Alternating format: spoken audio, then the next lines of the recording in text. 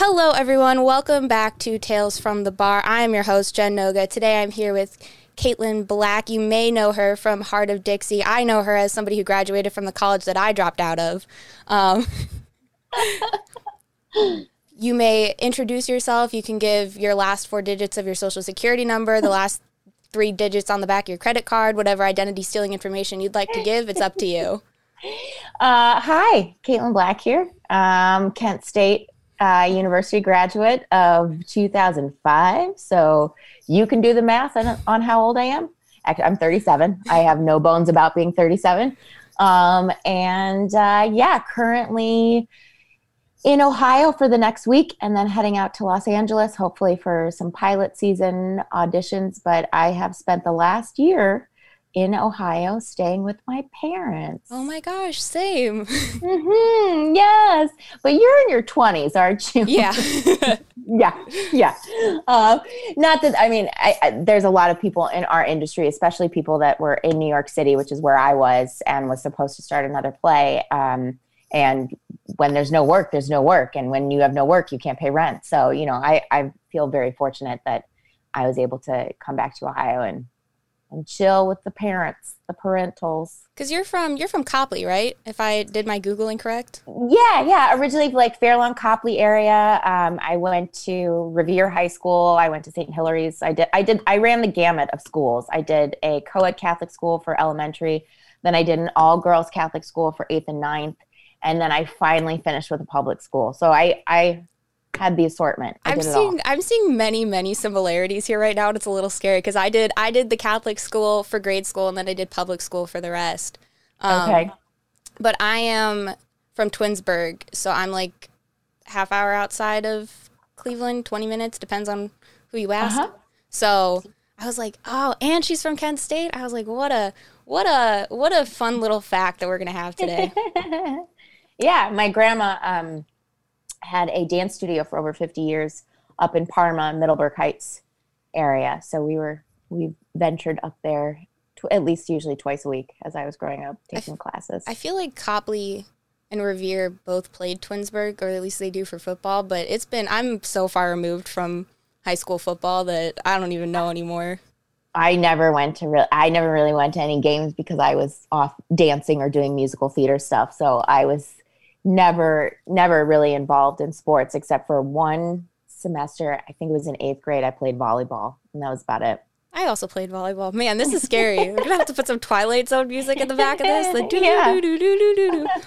So my first official question is, what is your favorite 90s bop? 90s bop? Oh my God. Well, if I'm being totally honest, it has to be Bop by Hanson. I was obsessed with Taylor Hanson. I thought he was gorgeous. Kids, this is back in the day when you had to record things with a VHS and a VCR if you saw something on television you wanted to keep. And so I literally had a VHS at the ready, like watching MTV, because if Bop came on, I threw that tape in and I pressed record, and then I would just play it over and over and over and over.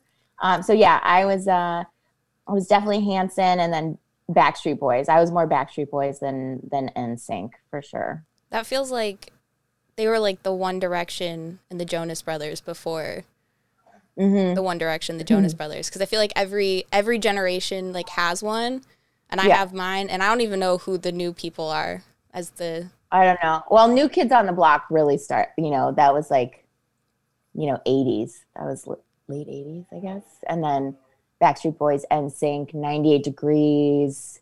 And I have no idea now. Yeah. I'm so far removed. It makes me feel a lot older because I turned 22 last month, and I was like, I don't know what's going on. I don't know these trends. Like, I'm on TikTok, and I was like, I don't understand what anything's happening. And I was like, is this what? It's like, there's such millennial Gen Z discourse right now, and I don't know where it came from, but I don't understand it. I'm not on TikTok. I barely, I force myself, not force, but, I try to stay involved and active in Instagram. But I'm not on Twitter. There's too many things. And you can just kind of go down the rabbit hole of social media, and I'd rather read a book. Yeah, you're not missing much. Do you have any book recommendations?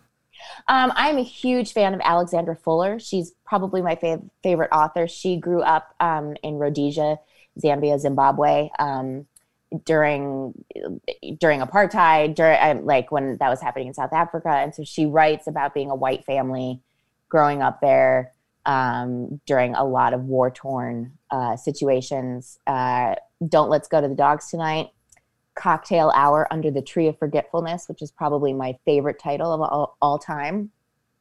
And the new one that I'm reading is Travel Light, Move Fast. Because I'm trying to fill up a whole little notebook. I have my notebook over here of I'm gonna try to fill up this whole thing of books. And I'm like I'm an audiobook person, so okay. I'm like I need recommendations really bad because I need to fill it all up. So that's my goal for 2021. That's a great goal. And finish Criminal Minds. I'm on season 8. Okay. So I'm nearly there. I'm in the home stretch, I feel like. I can't remember if it's Criminal Minds or Numbers, but one of those shows I did a lot of extra work when I first came to LA. Really? So you could possibly see me in the background. I feel like it was like with like Law and Order, like everybody's been in Law and Order, like somebody or somebody that's been in Law and Order. Yeah, if you've been in New York long enough, you've definitely done a Law and Order. But yeah, I definitely did the background work. Somebody actually posted something about, they were like, did I see you in the background of The Sweet Life of Zach and Cody? And I was like, yep. Really? Yep. Oh yeah. Goodness. Yeah. I was, when you get out there, or when I got out there, I was just trying to get my SAG and my AFTRA card, and you could buy into AFTRA at the time, but for SAG, you had to get vouchers. So you had to show up to a job, and somebody that was union had to not show up because they have to give out so many union vouchers per day. And so you were just hoping that somebody wouldn't show up so that you could then get that voucher. And if you got 3 of them, then you could join SAG. So I was doing that, just like pounding the pavement of doing background and extra work until finally I actually booked a national commercial, and then I was able to go directly into SAG. So that's cool. How that happened. Because I have not a lot of people from my town are like actors, but I did do like a career program for media technology, and I didn't want to be an actor because I have the shittiest memory known to man. So remembering lines is probably not something that I could do very well, but my friend moved out to California for a while to try the acting thing, and he was like, how the fuck do I get into SAG? Like, how do I was like, it seems very complicated. It is, and I couldn't even tell you what the requirements are now because I have no idea. But yeah, it was tough. It was really, really tough, and the problem is that you're not going to go in for TV pilots or guest stars or co-stars if you're not union. It's really hard for your representation to try to get you in the door for casting to see you if you're not already union. So it's it can be an uphill battle. Interesting. For sure. So you were saying you were in New York and you were on Broadway. I think wasn't the play called Date Me or something like that? Yeah. Based off Hashtag Date Me and OkCupid Experiment. So if you could describe that play, like the story, in the simplest terms possible. Sure. So it's about this character Robin, and she truly did this. She created like what she thought of as 37 undateable profiles. Like it's totally outlandish. No one could believe that someone's actually, Tracy loves cats and all she does is talk about her cats and has photos of cats and, just all of these men, women, straight, gay.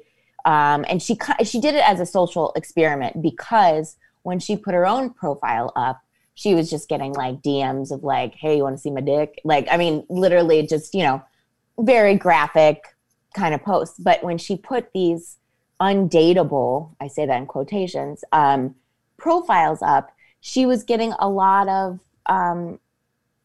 responses from people that weren't even interested in dating. They were just like, I love cats too. Or they like bonded over stuff. And you could see like kind of the loneliness of people and, how kind of online dating has kind of changed the game a little bit and just feeling like kind of secluded or trying to find the person, I don't know. It was a very interesting experiment, but it happened during she went down this rabbit hole because her best friend died very suddenly of cancer.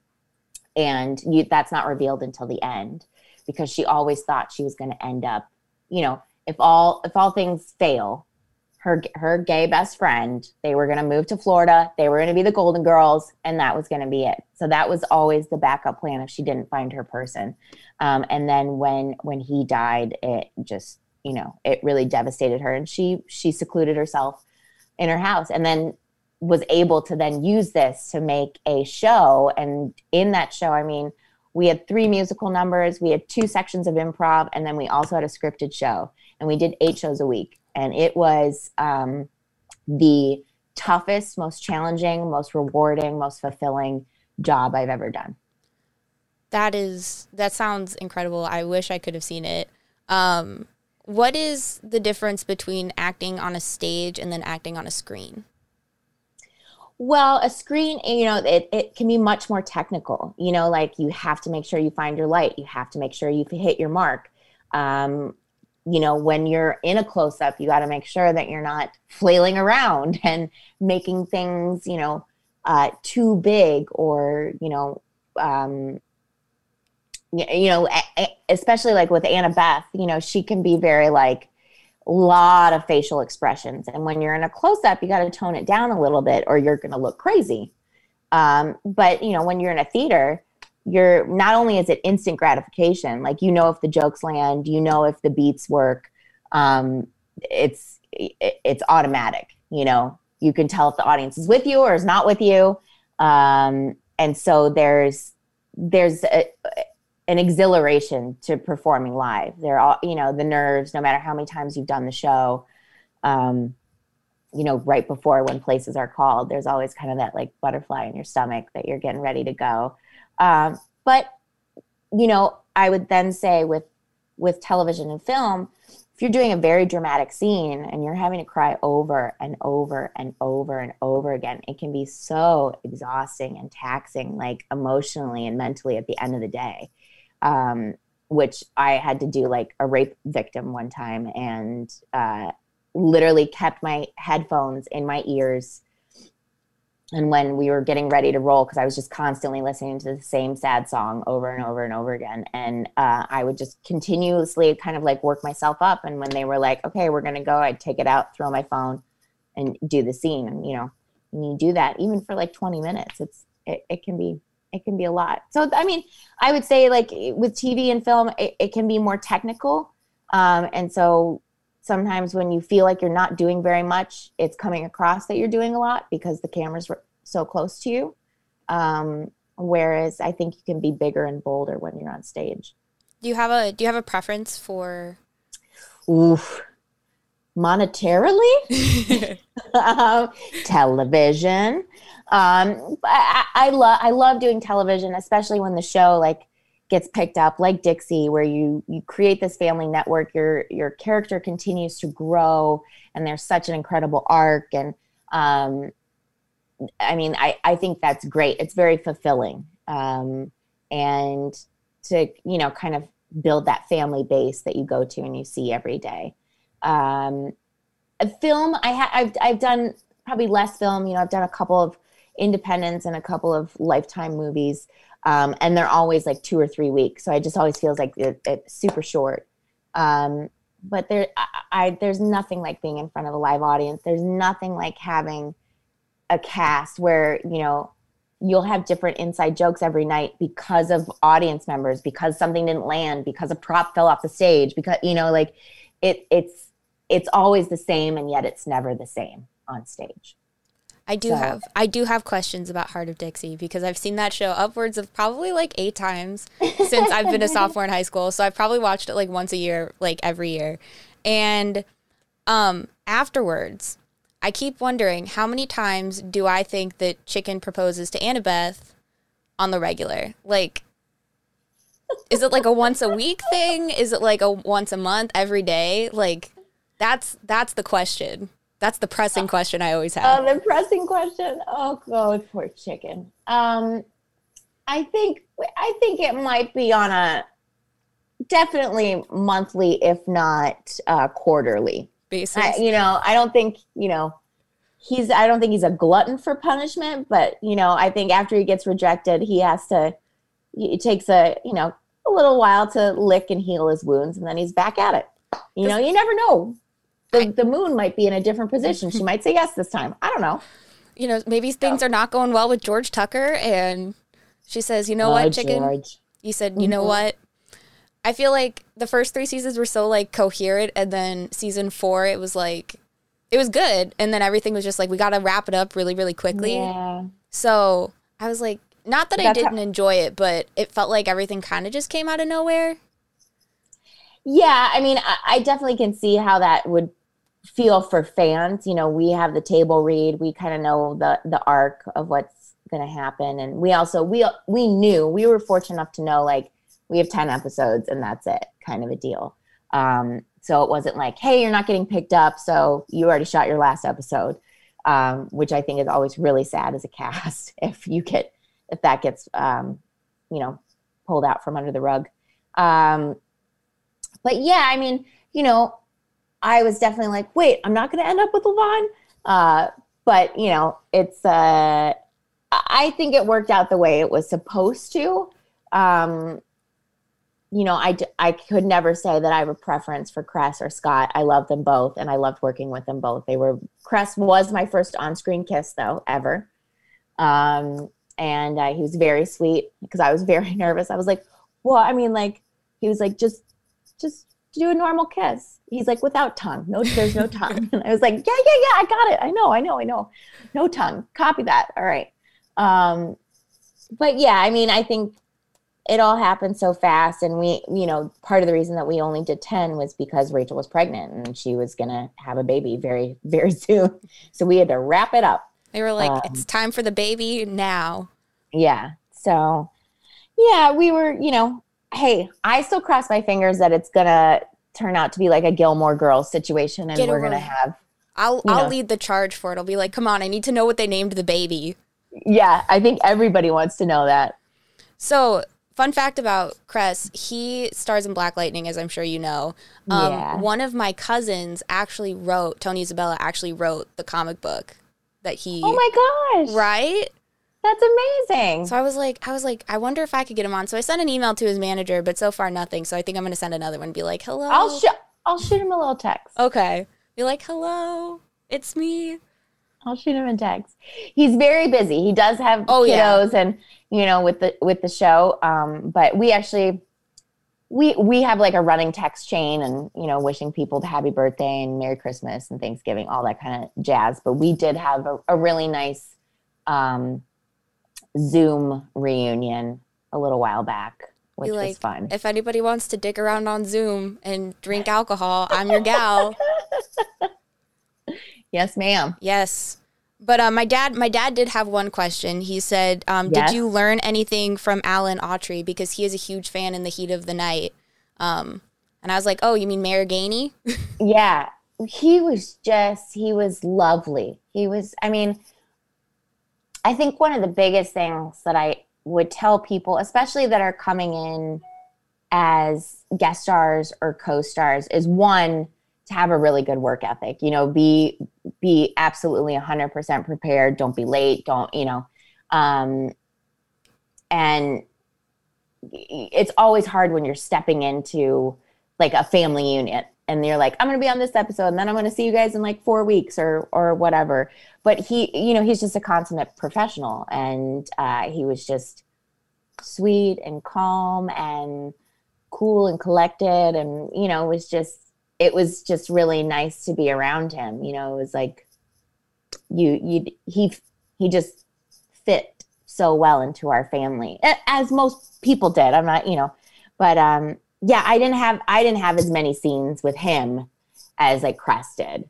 So I didn't get to work with him as much as I would like. But he was just lovely. It was just a testament to people who will continuously work, have a really good work ethic and a really good attitude.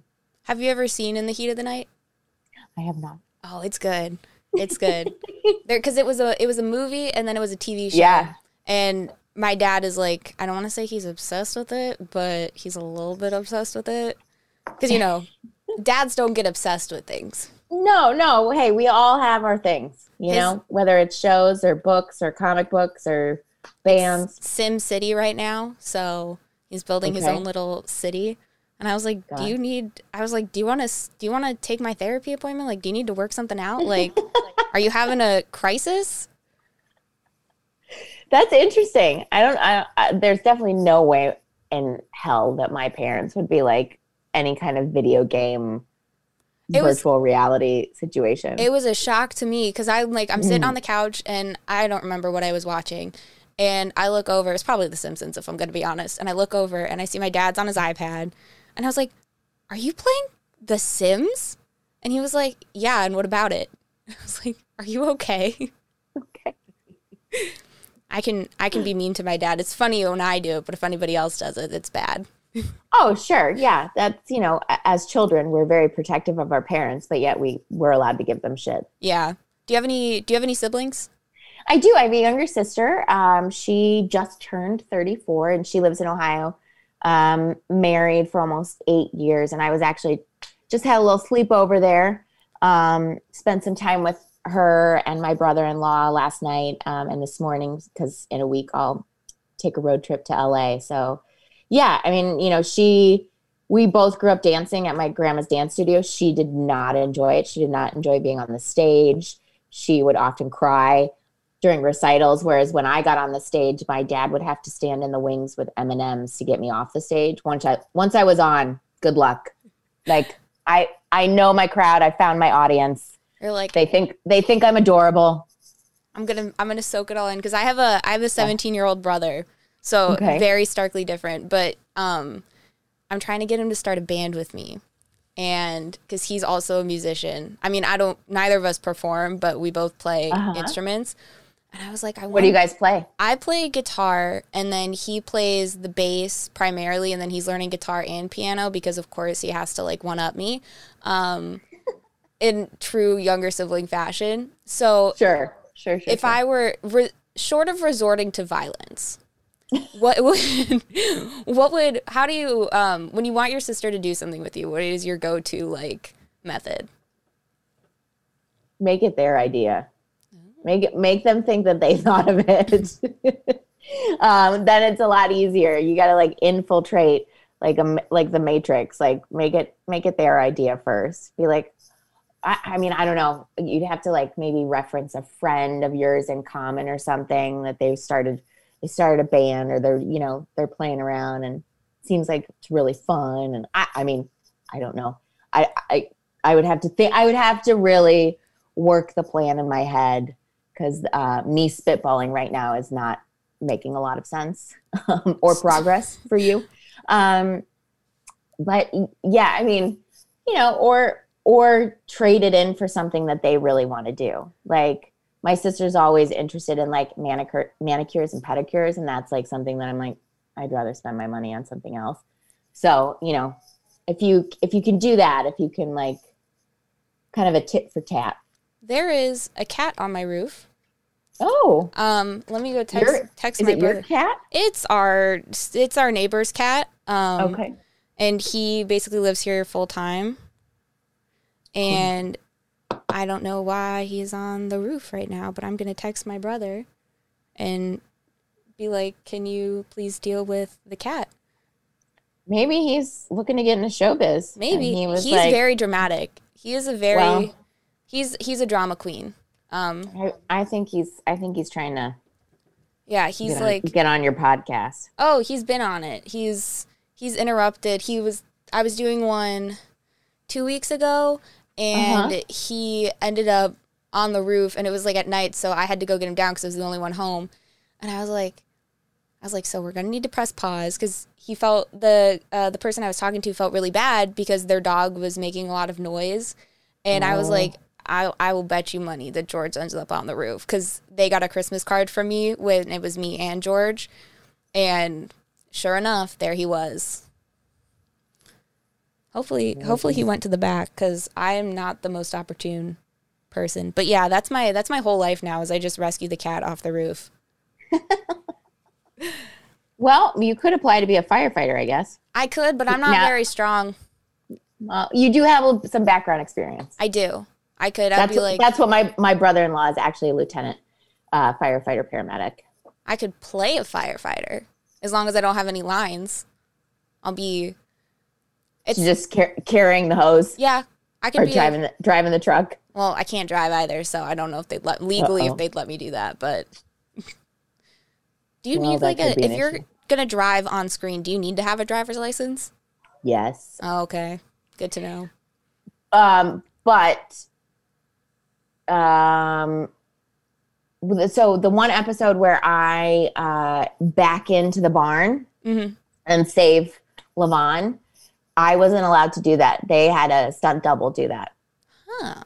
Yeah, I wasn't allowed to crash into the barn. They were like, maybe she doesn't do all her own stunts. Yeah. I was like, dang it. I was like, I kind of wanted to crash into something. If you could do your own stunts, what very big outlandish thing would you be willing to try? Oh gosh. Oof. I'd definitely be willing to fall into some netting or something along that line. But I have an old back injury, so I actually can't do too much. And now that I'm, in my late 30s, I really can't do too much. So I'm totally fine having a stunt double take on that role. And I also feel like stunt people deserve an award. Like they deserve a category at the Golden Globes, at the Emmys, and definitely at the Oscars. It's been far too long that those amazing people have, been left out. Have you gone to any of those award ceremonies before? I only went to is it the Eddies or I think it's the Eddies, not the Eddies. Oh God, this is a long time ago. But it was for editors, specifically for editors. And I actually was able to present, which was really cool.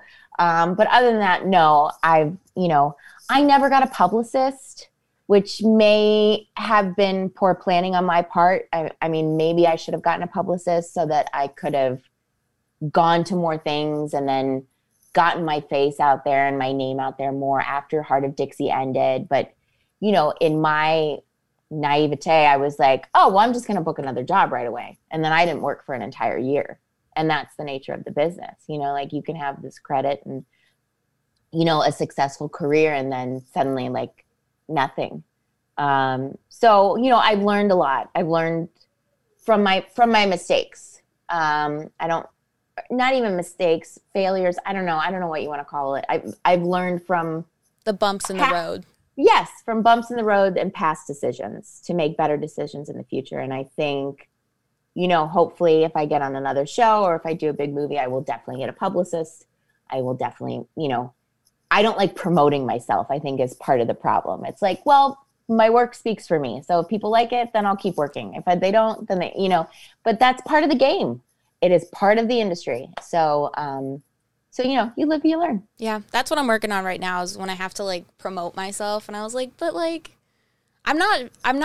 always toe the line between being a very shy person and then being a very outgoing person. It just kind of depends what mode I'm in and or the people I'm around. So I am working on this side project about mental health, and I have been calling up professionals, and then I have to sell myself over the phone like a telemarketer.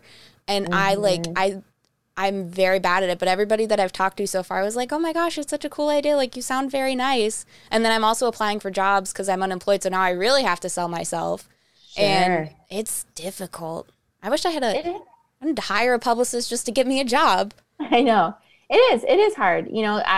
I applaud people that are able to do it very easily. But yeah, it's just, I do miss having what we call producer sessions, when you would go and audition and you would get a call back and then you were in the room. You're in the room with the writer and the director and the producers, and you fed off of that energy. Whereas now, even before the pandemic, it turned into a lot of self-tapes. This tape is gonna go straight to the producers. and I hated it, and I still hate it. Like, I like being in the room and being able to feed off other people's energy, because I hate watching myself. So watching self-tapes gives me such anxiety, and I'm like, I didn't like the way I looked there. My mom's like, that's fine. And I was like, nope, do it again. Take 67. Let's go. And action.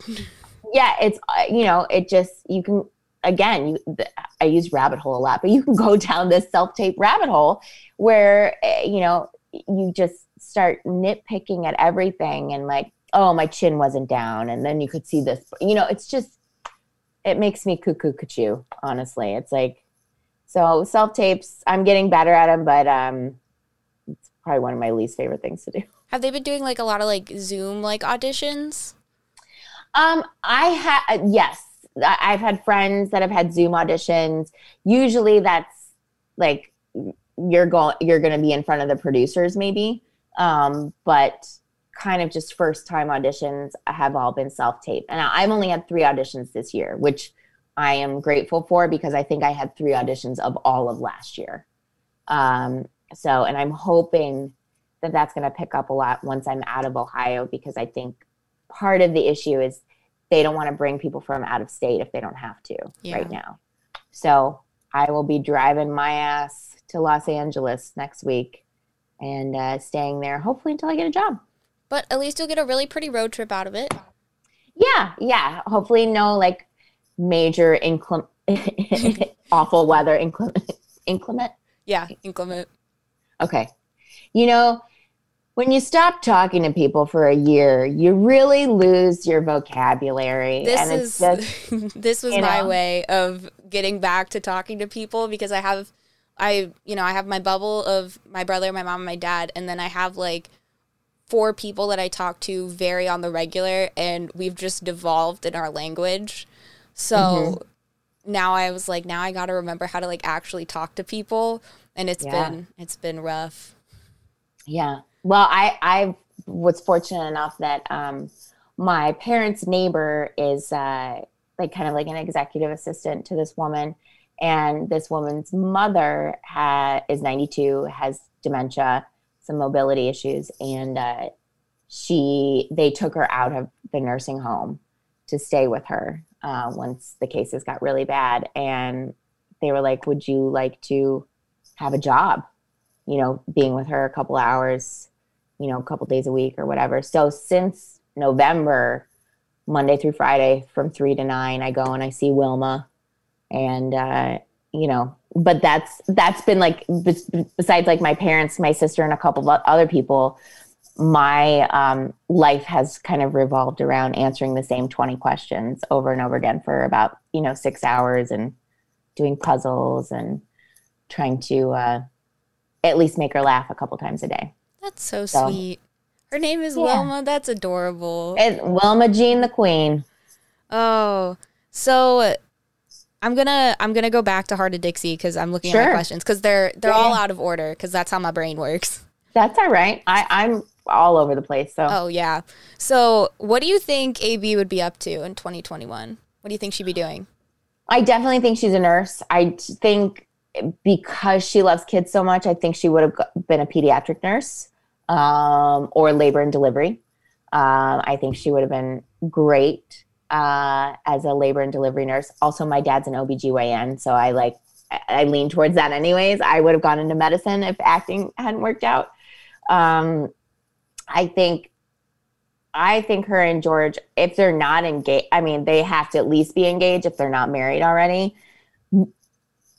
Depending on where she is in nursing, or resident, where she is in her career, like maybe she's pregnant, maybe she's had her first baby, but that's kind of what I envision for her. I think, she's a working mom, or she's working and is looking to be a mom soon. She's going to do it all, and she's going to be able to do it all because she has a supportive partner. Yeah. I think they, I think they support each other really well. Because I was thinking about it, and I was like, she'd probably be doing her civic duty with even if there wasn't a pandemic, like she'd probably just always be helping.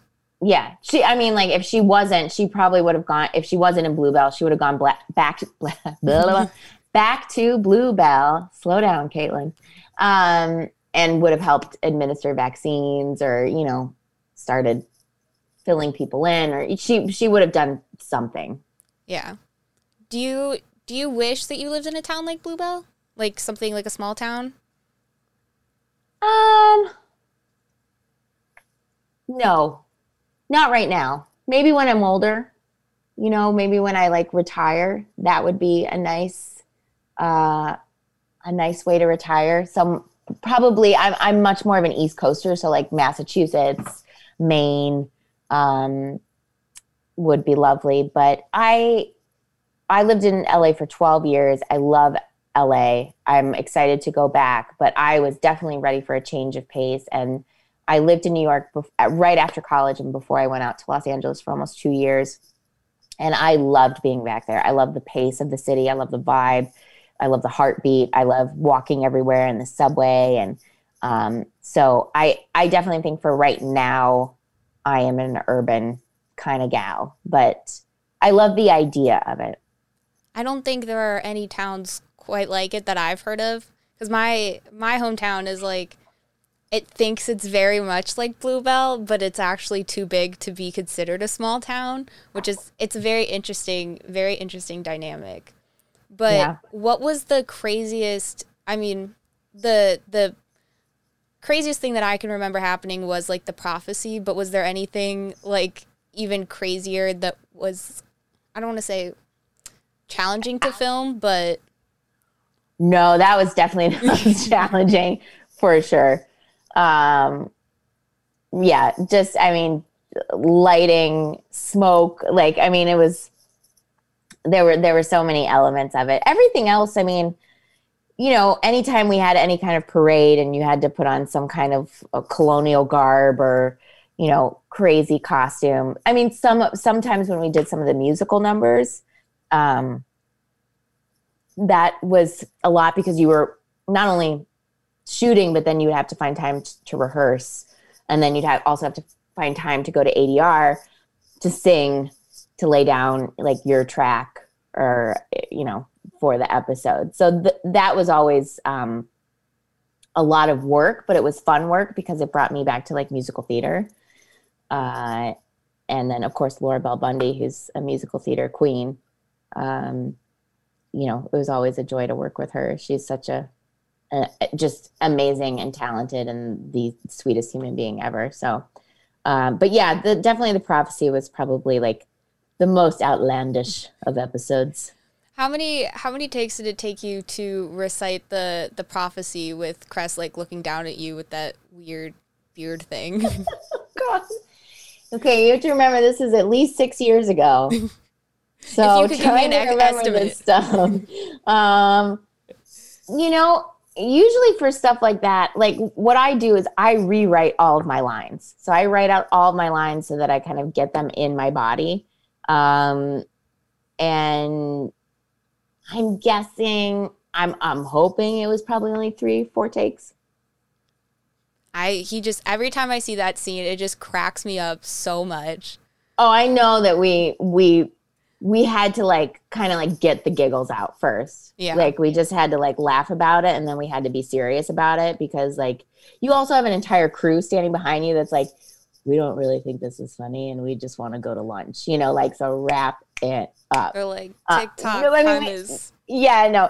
And I say that very half-heartedly. We had an amazing crew. Our crew was our family too. But I mean, like, no one thinks it's as funny as the people that are having to do it. So like you really don't want to waste time or get on anybody's bad side by not being able to pull it together and do your job. So you know how the CW is doing like Riverdale and like all these very like dark, gritty like reboots. If they were to do a very dark and gritty reboot of Heart of Dixie, what do you think the plot line would be? Like, what do you think is the... Oh, God.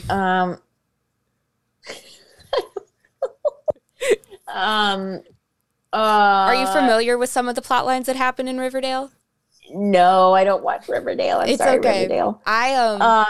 one of the I would say like maybe like Wade spends way too much time at the Rammer Jammer. Maybe like becomes an alcoholic. I know this sounds horrible, but like leaves Zoe like at home with the kids all the time, and it's like she's just hanging on by a thread, and maybe George has gotten too into the music industry and is hanging with the wrong crowd. I don't know. I don't know how you can make Bluebell. I don't know how you can make Dixie like dark. Because that just seems like their motif right now. But like with Riverdale, it's sometimes you look at it and you definitely wonder what's happening in that writer's room, because they were like in high school and they're like, there's a serial killer trying to solve a serial killer murder. Like, you know, Archie gets framed for murder. Like, it's insane. There's a lot of like gross stuff that happens too. I only saw season 1, but I was like, okay, if anything would have a more ridiculous plot line than that, I think it would be if you tried to make Dixie like gritty. Yeah. I guess the only thing that I could think of was like there could be like a major pandemic or some kind of like zombie apocalypse kind of situation where like Zoe and Dr. Breland have to like try to figure out an antidote while, you know, Lavon's trying to figure out how to secure the town. And, you know, George is calling in reinforcements from the Navy. I don't know. Like, I mean, that would be like in the writer's room, be like, check, that's good. It's checked off all the boxes. Let's go. Yeah, run with exactly. it. Yeah. We got the military, we got a pandemic, we have zombies. If you were gonna go out of the 6 of you, just like personally, not even as your character, who do you think would get bitten first by the zombie? Oh, there's a good chance it'd be me. I feel like it would either be me or Lemon. Although I don't know, because Zoe always wears the highest heels, you know, too. So I think it's the girls. Yeah. It's one of us, and it's going to depend on our outfit and the amount of sleep we got the last night. Like I think that's what it boils down to. I always hear rumors of, you know, after a show has wrapped, that people take stuff from the set. Did you take anything, like wardrobe or props? I was given wardrobe. I was given certain, you know, pieces. They were like, we're not going to keep these, so if you'd like them. And I was like, yes, of course. The only thing that I took was Rammer Jammer coasters. Nice. So I have some of those. But that's it. That's the only thing that I... What wardrobe did you get, like one of the big like dresses, or not like the colonial ones, but like one of like the, what are they called? Like the sundresses? I got a couple. The dress, there's a dress that it's like, it was white. I don't think I have it anymore. And there was like a spaghetti strap, and the scene is me and Cress were sitting outside the Rammer Jammer having breakfast. That was one dress. The green dress that my hair was up, and I had that date with, his real name is Travis Van Winkle, and I can't think of his character name. I was able to keep that green dress. I kept my workout clothes for that episode where we're all trying to lose weight as a town. So whatever, I think it was like a Victoria's Secret workout outfit, but nothing like, I really wanted that dress for the 60s party, that green dress where my hair was like huge. And they were like, no, that's like vintage. They said, sorry, Kate. I have a lot of vintage like dresses. I have a lot of 70s dresses in my closet right now. So Instagram is the way that I find that. I go thrifting on Instagram. So if you want a 60s dress, there are plenty of people that probably have something very similar. My favorite dress, and I haven't worn this in forever because I feel like I'm too old to wear it now, but was a Betsy Johnson pink dress that was very similar to the dress that Lorraine in Back to the Future wears to the Enchantment Under the Sea dance. If you're familiar with Back to the Future. I am. Okay, so it's that like kind of like pink peach dress, and I got it for an opening night when I was in my early 20s. So I still have it, but I haven't worn it. But that's like one of my favorite. But I'm normally in like jeans and t-shirts. I'm in a jumpsuit today, so yes, very comfy but stylish. I look like a lumberjack right now. I love it though. It's a good look. Thanks. I was gonna wear, like, I was thinking about wearing a dress today because I was like, you know what, it's a little chilly, but it's sunny, so pull out the dress. And I was gonna wear my red plaid one, but then I was like, I'm feeling pants because I'm sitting crisscross applesauce on my bed. Yeah. And I was like, I don't want to be dealing with the dress. Not today. Do you have a role that was like the most challenging? I would definitely say Date Me. That was it was challenging because it was also like the script was constantly changing, especially during previews. So we would do a show and then the next day would come in and there would be, I think at one point there were like 19 pages of changes that I tried to incorporate for that show that night. So that was challenging. The improv was challenging because I hadn't had a lot of experience with the improv. And so like the first week that we were there was like a boot camp of improv. Frank Coyote and Chris Alvarado were Frank Coyote was our like teacher, but Chris ended up being like our improv captain for the show. They're both fantastic. That was challenging. That was challenging to do it twice a night. Sometimes 4 times if we had a 2-show day.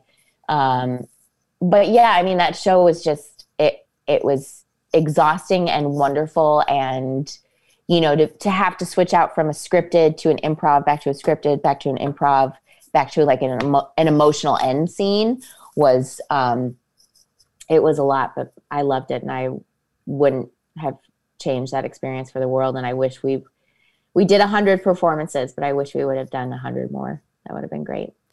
So what was a typical day like on set versus on Broadway, or off Broadway, I should say? I mean, like on set, I remember the first season I had like a 2-hour pre-call. So if the crew calls 7 a.m., I was there at 5 for, the hair, the makeup. It took a long time to be put into the Belle look. I think by the end of season 4, we got it down to an hour and 15. But so, you start with that and then you wait around a lot. You're waiting around for lighting, or you're waiting around, to set up the next shot, or you're waiting around because they haven't finished the previous scene. So it's a matter of like keeping yourself energized and not visiting the craft service table too much and like eating your weight in snacks. Whereas, for doing a play or doing a musical, I always get there early, like a half an hour before, our rehearsal time. First you have rehearsals from 10 to 6, for like 3-4 weeks, depending on the show. And walk the space, get into the space, warm up your body, warm up your voice. And then you go through your day, and then whatever changes or blocking or whatever happened that day, I then go home and I go over so that I'm prepared the next day. So rehearsals, even though they're only 10 to 6, are more like 9 to 8. And then once you get into the show, it's like you can show up at half hour. I always like doing my hair and makeup at the theater. I like sitting. I like being in the space. I don't like to feel rushed. So I would usually get there at 6:30. So I had an hour and a half to do some breathing exercises, some vocal warm-ups, walk the stage, and then do my hair and makeup, get into costume, and go for it. So it's a much shorter day, but you're jamming in all of the emotions and the stress that you would have in a 12-hour day in a 3-hour window. It's like big and then zoink. Mm-hmm. So I've been asking this question because, I looked up questions on what are you supposed to ask people when you meet them for the first time to like get to know them better. And the one that I thought was the most interesting was if you could teach a class on anything, like anything at all, what would it be and why? Oh gosh. I mean, my gut instinct would be tap because I was a tapper and tap dancing was my bread and butter. And I thoroughly love doing it. I don't know. That's a great question. I think I would teach I don't know. There's a lot of things. I don't know. Start listing off some things that come to mind. Body positivity. Like just a class about having work ethic and being professional. You know, my mom was a professor at Kent State in like the dance theater department. And I would go in and I would talk to her students a lot. And that was always something that was on the forefront of any kind of advice that I could give them. It's like, there's so many things that are out of your control in this business, that the only thing that you really have control over is showing up and being prepared and having a good attitude. So I think if I wanted to bestow wisdom and help and benefit people's careers, that's what I would teach a class on. You know, your call time is not the time you show up. Your call time is when your butt is in the makeup and hair chair. It's not when you roll up to the studio.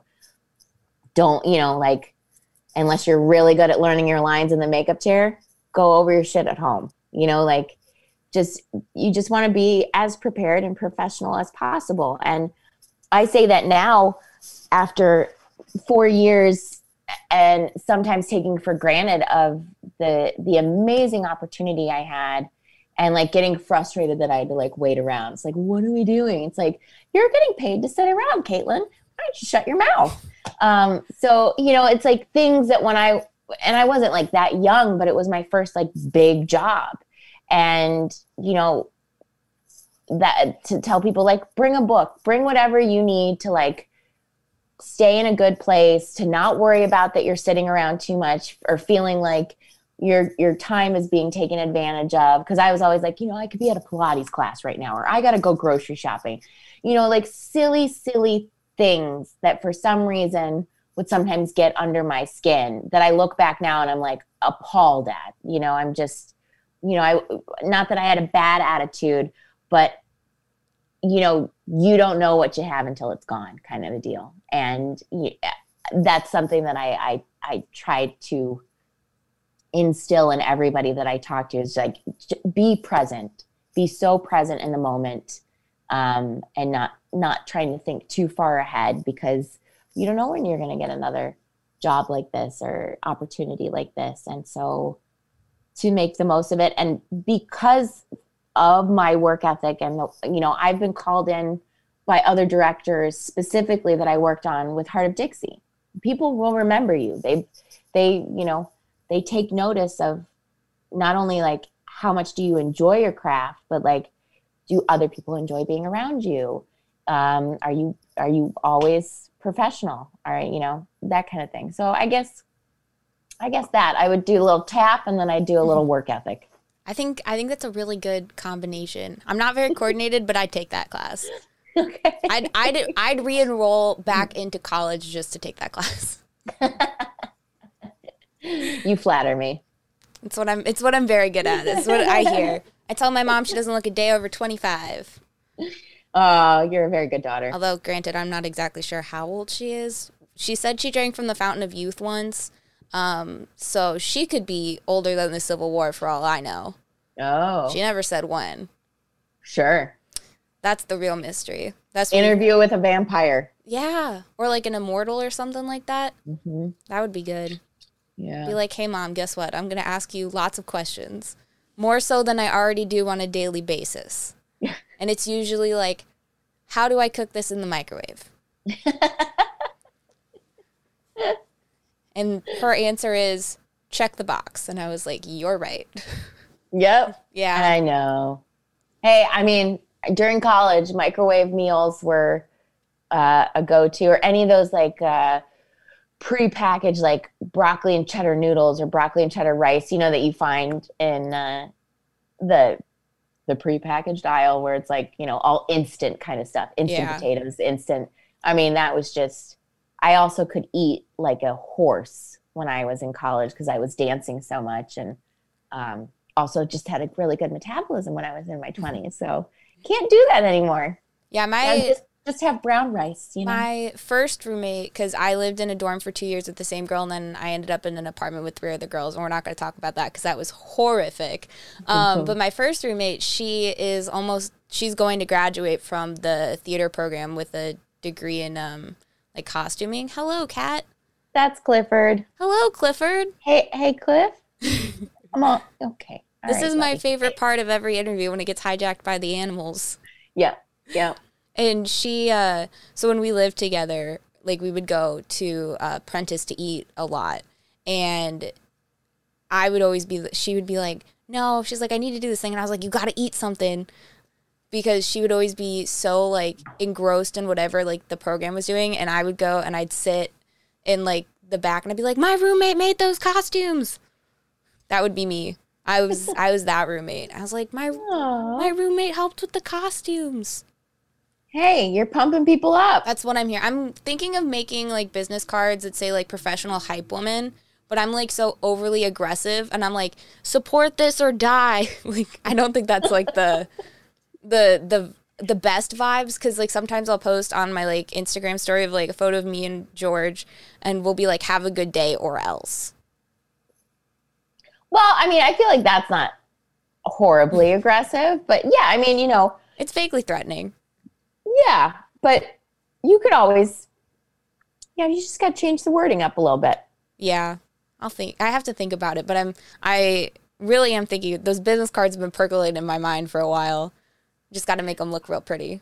Yeah, the other thing is I doubt anybody else has those business cards, and that's one way to always stand out, get somebody's attention. Be like, hello, I just throw my business cards around like candy at a parade. So because I primarily before COVID, I was doing concert photography. And so if it was a band that I wasn't there, like I didn't finesse my way in through them, I'd throw my business card on the stage with like their set list or something. So then they'd have to pick it up. Smart. I'm always thinking. Mm-hmm. But when you look down the road in the next like 10, 20, 30 years, where do you have like a specific role that you would want to play, or where do you want to be? I would love to. I'm supposed to do another play that I was supposed to start last summer. That we were hoping, we'd workshop for a while and then take it to Off-Broadway. And it's a very funny show about dating. And so we are supposed to start that in December. So I will definitely be back in New York in December to do that. But I love being on stage. I love being in New York, but I definitely miss doing comedy. Comedy is definitely what I would prefer, whether it's a half hour or kind of a dramedy, an hour, as long as I get to be the comic relief. But yeah, I would love to do that. I definitely, I think at this point in my life, not that I'm going to say I wouldn't like to be number one on the call sheet, the lead of the show. I'm perfectly fine being like number 5 and, coming in, a couple of days a week and maybe not getting the same adoration or, notoriety as whoever is top billing.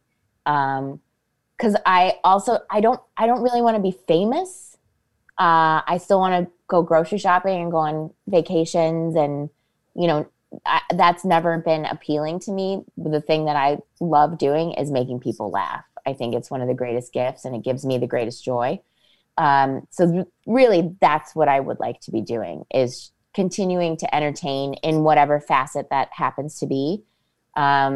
And hopefully improving people's mood for an hour, half hour, 2 hours, whatever it happens to be, because I think it's the most rewarding and fulfilling out of any job that I could be doing besides, being a healthcare worker. Like, besides saving somebody's life, to me, I'm not equating the two. I'm just saying, like, as far as being fulfilled as a human being, making somebody laugh or putting a smile on their face is the top. Yeah. Is the tits. It's the tits. Say the tits. So yeah, I would love to be married. I am, now at 37, I'm kind of like, I always wanted to be a mom. If it doesn't happen, it doesn't happen. If it does happen, it does happen. So that's, I had the vision in my head of like when I was going to get married, when I was going to have kids, all that stuff. None of that stuff happened. So I've thrown that plan way out the window.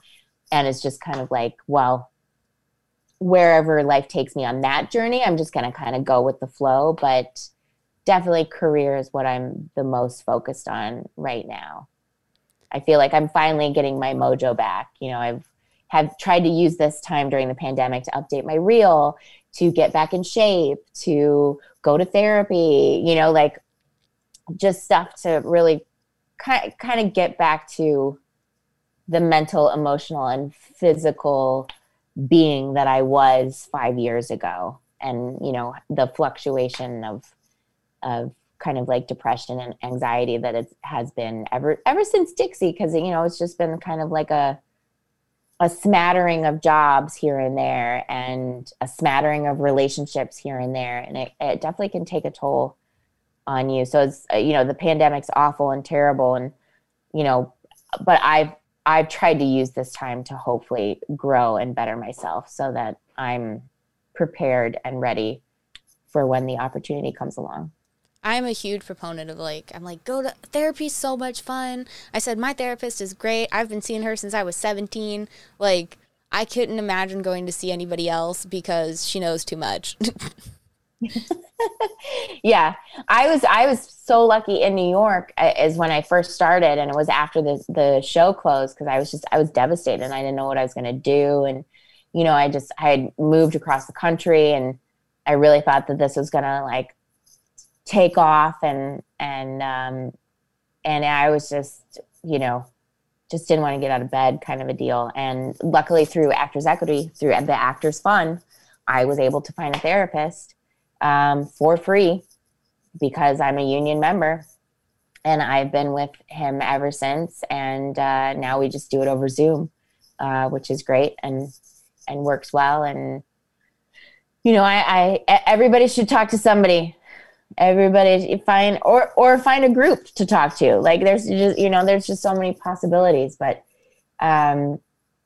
it's nothing but a detriment to trap your emotions and your mental fragility inside. It's just work on it.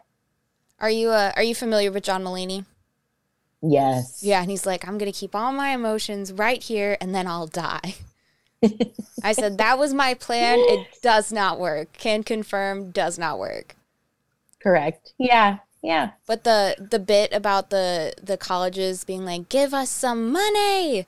That's where I worked. I specifically worked in that department while I was at Kent for about a year. And I was in charge of being like, give us some money. But here's a thank you card for giving us money, but also please give us more money. Right. Yeah. It's never enough. Enough. You don't get checked off the list after you donate. You get put on the other list of contact again in 3 months. Yeah. Mm-hmm. So my last official question is, what advice would you give to creatives or people who are scared of putting themselves out there or their work?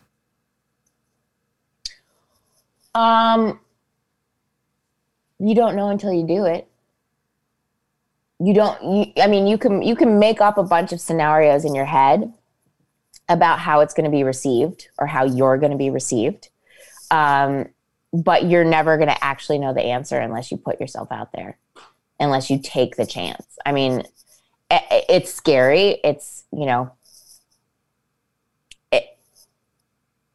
but to me, it's worth it. I think you have to be so passionate about what you want to do that the fear of people saying no, or I didn't like it, or that's just not for us, is less than you wanting to at least try. And I would tell my mom students, you really have to kind of eat, sleep, and breathe this a little bit. Like, you have to want it that much, because there are so many people that are going to tell you no versus yes. There's so many people that are going to be like, really, you're an actor? Or really, you're a costumer? Or really, like, what have you done? And you're like, well, I've only done this, or I haven't done anything. And, you know, there's this, you constantly feel like you have to validate yourself or find some kind of validation in someone else or something else. And so it really, again, it kind of goes back to your work ethic. It's like, you got to give it. You got to give it as much as you can possibly give. And, you know, my mom always said, she's like, you'll know when you don't want to do this anymore. It'll reveal itself to you, where you just either mentally or emotionally, you're like, I gave it my best shot. This doesn't bring me joy anymore. I'm not loving the life that I am living right now. But you don't know until you try. So, I mean, what's worse? Trying and failing, or trying and hearing no, or always wondering what if? I think what if is worse. That's very sound advice, because that's also how I think. I think that's part of the reason why I'm like so anxious as a person, is I constantly live in the what if instead of the. I do the same. I do the same thing. I you know, my anxiety has definitely fluctuated a lot during the pandemic. You know, you were talking about mental health, and I think it's really important to, you know, there came a point this summer where I was like, I don't want to get out of bed. I don't, you know, I'm not losing weight like I would like to be losing weight. I'm not, you know, I'm self-medicating with alcohol, to the point where I was like, okay, we should try some antidepressants. I think it's time. And I tried Prozac, and it was good for a little while. And then I got really sick. I got migraines. I got nauseous. I got jittery. So I got off that. And then I tried Wellbutrin, and I've been on Wellbutrin since October, and it has been a game changer. For me, it's helped the anxiety a little bit, but really it's the depression that, like, it's like, time to get up, time to work out. You know, I think also having Wilma to go to, a reason to get up and put on real pants and, you know, drive and go see her and try to be of service to somebody else, has also done wonders for me. But, you know, I just think I'm glad that whatever your project or whatever you're doing with mental health, I think it's so important. I think it's so important that people speak out that, like, we're not all okay. Like, you know, and if you are, great. But if you're not, like, either go to therapy or talk to a doctor about medication, or because your brain is an organ, and your brain can get sick too. So there's nothing wrong with taking control over it and trying to make it better, just like you would heart disease, or, you know, diabetes, you know, high blood pressure, cholesterol, whatever it is, you know, that you have to factor in your brain into that. Yeah. Most people don't think of it. I have a nice, this is how I am as an adult now. I have a nice little pill, a 4-day pill minder. It's very beautiful. It makes a maraca noise when I move it.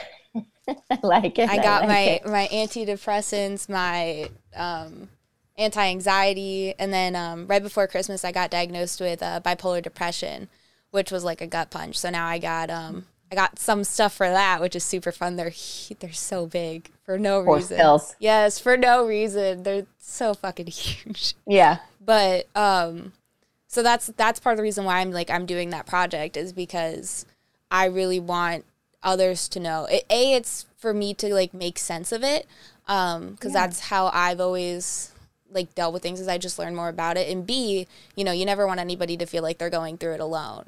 And so if I'm like, look at these regular people, it's not just these big celebrities that are like, oh, I have depression and anxiety. It's like, it's regular people too. Oh yeah, it's everybody. And I think, excuse me, I think the stigma of mental health is slowly starting to break down. more and more. And I think the more people are open and honest about it, you know, I also think you have to like kind of come to terms with stuff, you know, like I had to really recognize that I was self-medicating with alcohol because I was depressed, and then I was getting more depressed because I was self-medicating with alcohol, and it was a vicious cycle. So, you know, you gotta start from a place kind of within of recognizing, you know, kind of that asking for help, or knowing that like I shouldn't feel this way every day, because not everybody feels this way every day. So this is not a normal thing. So what are the steps? What's the path that I can take to feel better, like to enjoy life, to be present, to not try to live in the what ifs too much, to not be pessimistic or fearful, you know. I mean, we're all going to have those moments, but if it's happening on a daily or a recurring basis, you know, then you need to find out what's going on up in your noggin so that you can tell your brain to relax. Then everything is okay. I'm at the point in my life where like I'm always at a certain level of stress that if I'm not at that level and I'm like actually relaxed, I get more stressed. Because I was supposed to take a day off. I'd been doing filming back to back to back for like a straight week, and it was exhausting because, you know, you feel your social timer just hit out at some points, which is why I can usually gear how long episodes of things are going to be, because my social timer will run out at a certain point, and you'll be able to tell. And I just lost my train of thought. I saw it and it was going, and it just left. See, this is what happens. I said, that's the ADHD in my brain. Social timer, what else? See, I can only go back so far until it's like, nope, sorry, that was a fleeting moment. And yep, it was a thought and it was gone. Yeah, I don't know where it went. I find that very interesting what you said, because there's something that I realized in therapy, that I was more comfortable with being uncomfortable in a relationship than I was comfortable being comfortable. Like that, like chaos and being uncomfortable or like somewhat unhappy was more of a normal feeling. So when something would come along where it was like, oh, this is like, I'm happy and this is easy and you're just like, nope, thumbs off. Yeah. Thumbs off. A shoe is going to drop. Something's going to explode. This is not normal. And so, you know, that's something that I'm working on with my therapist right now, about why, you know, where's the other shoe coming from? That's what I want to know. And why you're creating scenarios that aren't happening. Yeah, I remember what it was now. So I was supposed to take a break and a day off, and I physically could not do it because it made me so much more anxious to be relaxed than it was to like be stressed and work on stuff.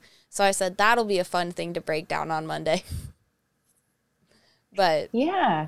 I think a lot of us, you know, feel that way. And I think, you know, we've kind of conditioned ourselves as a society, especially in the United States, that like, if you're taking time for yourself, you're lazy or you're not productive.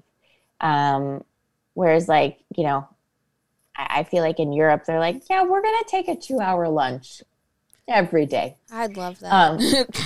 Yeah.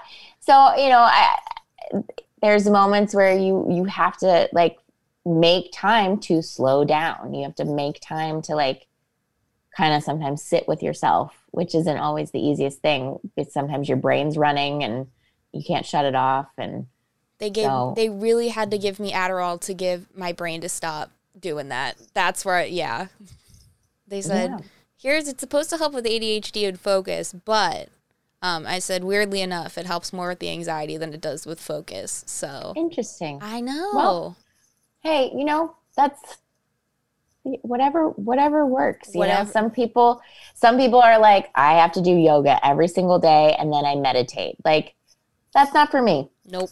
I need to exercise every day. That is something that I need to do. Physically, I have to. It makes me feel better about myself. It gets the endorphins going. It releases like some of the anxiety. But, you know, me quieting my mind for like even 5 minutes, I'm like, that's not going to happen. Too much. I've been doing so I'm starting like exercising again because I haven't really been like consistently doing it, and I'm not very strong, nor do I have a lot of workout equipment. So I've been doing these like dance party workouts to like One Direction and some, and it's so fun. And I was like, wow, I feel good. I remember why, like, I don't remember why I stopped. And then I woke up the next morning and my whole body hurt. And I was like, ah, yes, I remember now. Mm-hmm. But then I got up and did it again. And I said, you know what? I said, me, even just like last year, wouldn't have been able to do this. So that feels like a big step. Yeah, absolutely. Progress, even like in the biggest or littlest forms, is progress. Yeah. Well, unless you have anything else that you would like to add, as they say on the episode of Hot, and at the end of Hot Ones, the floor is yours. You can do this camera, or this camera, or your camera. Tell the people what you got going on, or if you want to plug anything. I really don't have much right now. I mean, over this pandemic, I did write 2 new sketches. One was called Short Sesh, which was about a couples therapy session that takes place over Zoom because he chose to quarantine with his mother instead of his girlfriend. That's on YouTube. And then I did the sequel to Relationship Deli, which is Relationship Deli Return. She's trying to return the relationship that she bought, customer service wise. And then hopefully when I'm in LA, I'm going to do the next series in the Relationship Deli series, which is called Couples Cafe. And it's couples seeking other couples as friends and what they want. You know, are they like a physical couple? Are they more mental? You know, do they like kids? Do they not want kids? That kind of thing. So hopefully I'm going to shoot that when I get out there. But next year, at the end of this year, I will go back to New York and I will start a play called Squirrel Screams and Other Dating Sounds. So hopefully that will we'll be able to workshop it. And right now we're crossing our fingers that we'll be able to open off Broadway on Valentine's Day of 2022. Ooh. I actually really want to see that. Maybe I'll make a day trip up to New York and go see that because that sounds super fun. It's great. It's so fantastic. We had the best time. We did a staged reading back in February of last year. And yeah, we're really excited. We're going to workshop it, I think, over at Malloy College. And hopefully like a bunch of producers are going to throw some money at us and then we can take it to Off-Broadway. That's the plan. So we'll see what happens. But yeah, hopefully I'll be back on stage next year. And hopefully I'll do some TV stuff this year. Fingers crossed. Fingers are crossed. I don't know. Wood has been knocked. Yeah. What is it that they do for snow days? They flush ice cubes down the toilet. Oh, I've never heard that. Really? No. I'm too old. You wear your pajamas backwards and you sleep with a spoon under your pillow and you flush ice cubes down the toilet. It's a whole thing. That sounds like something out of a Wiccan book. Maybe.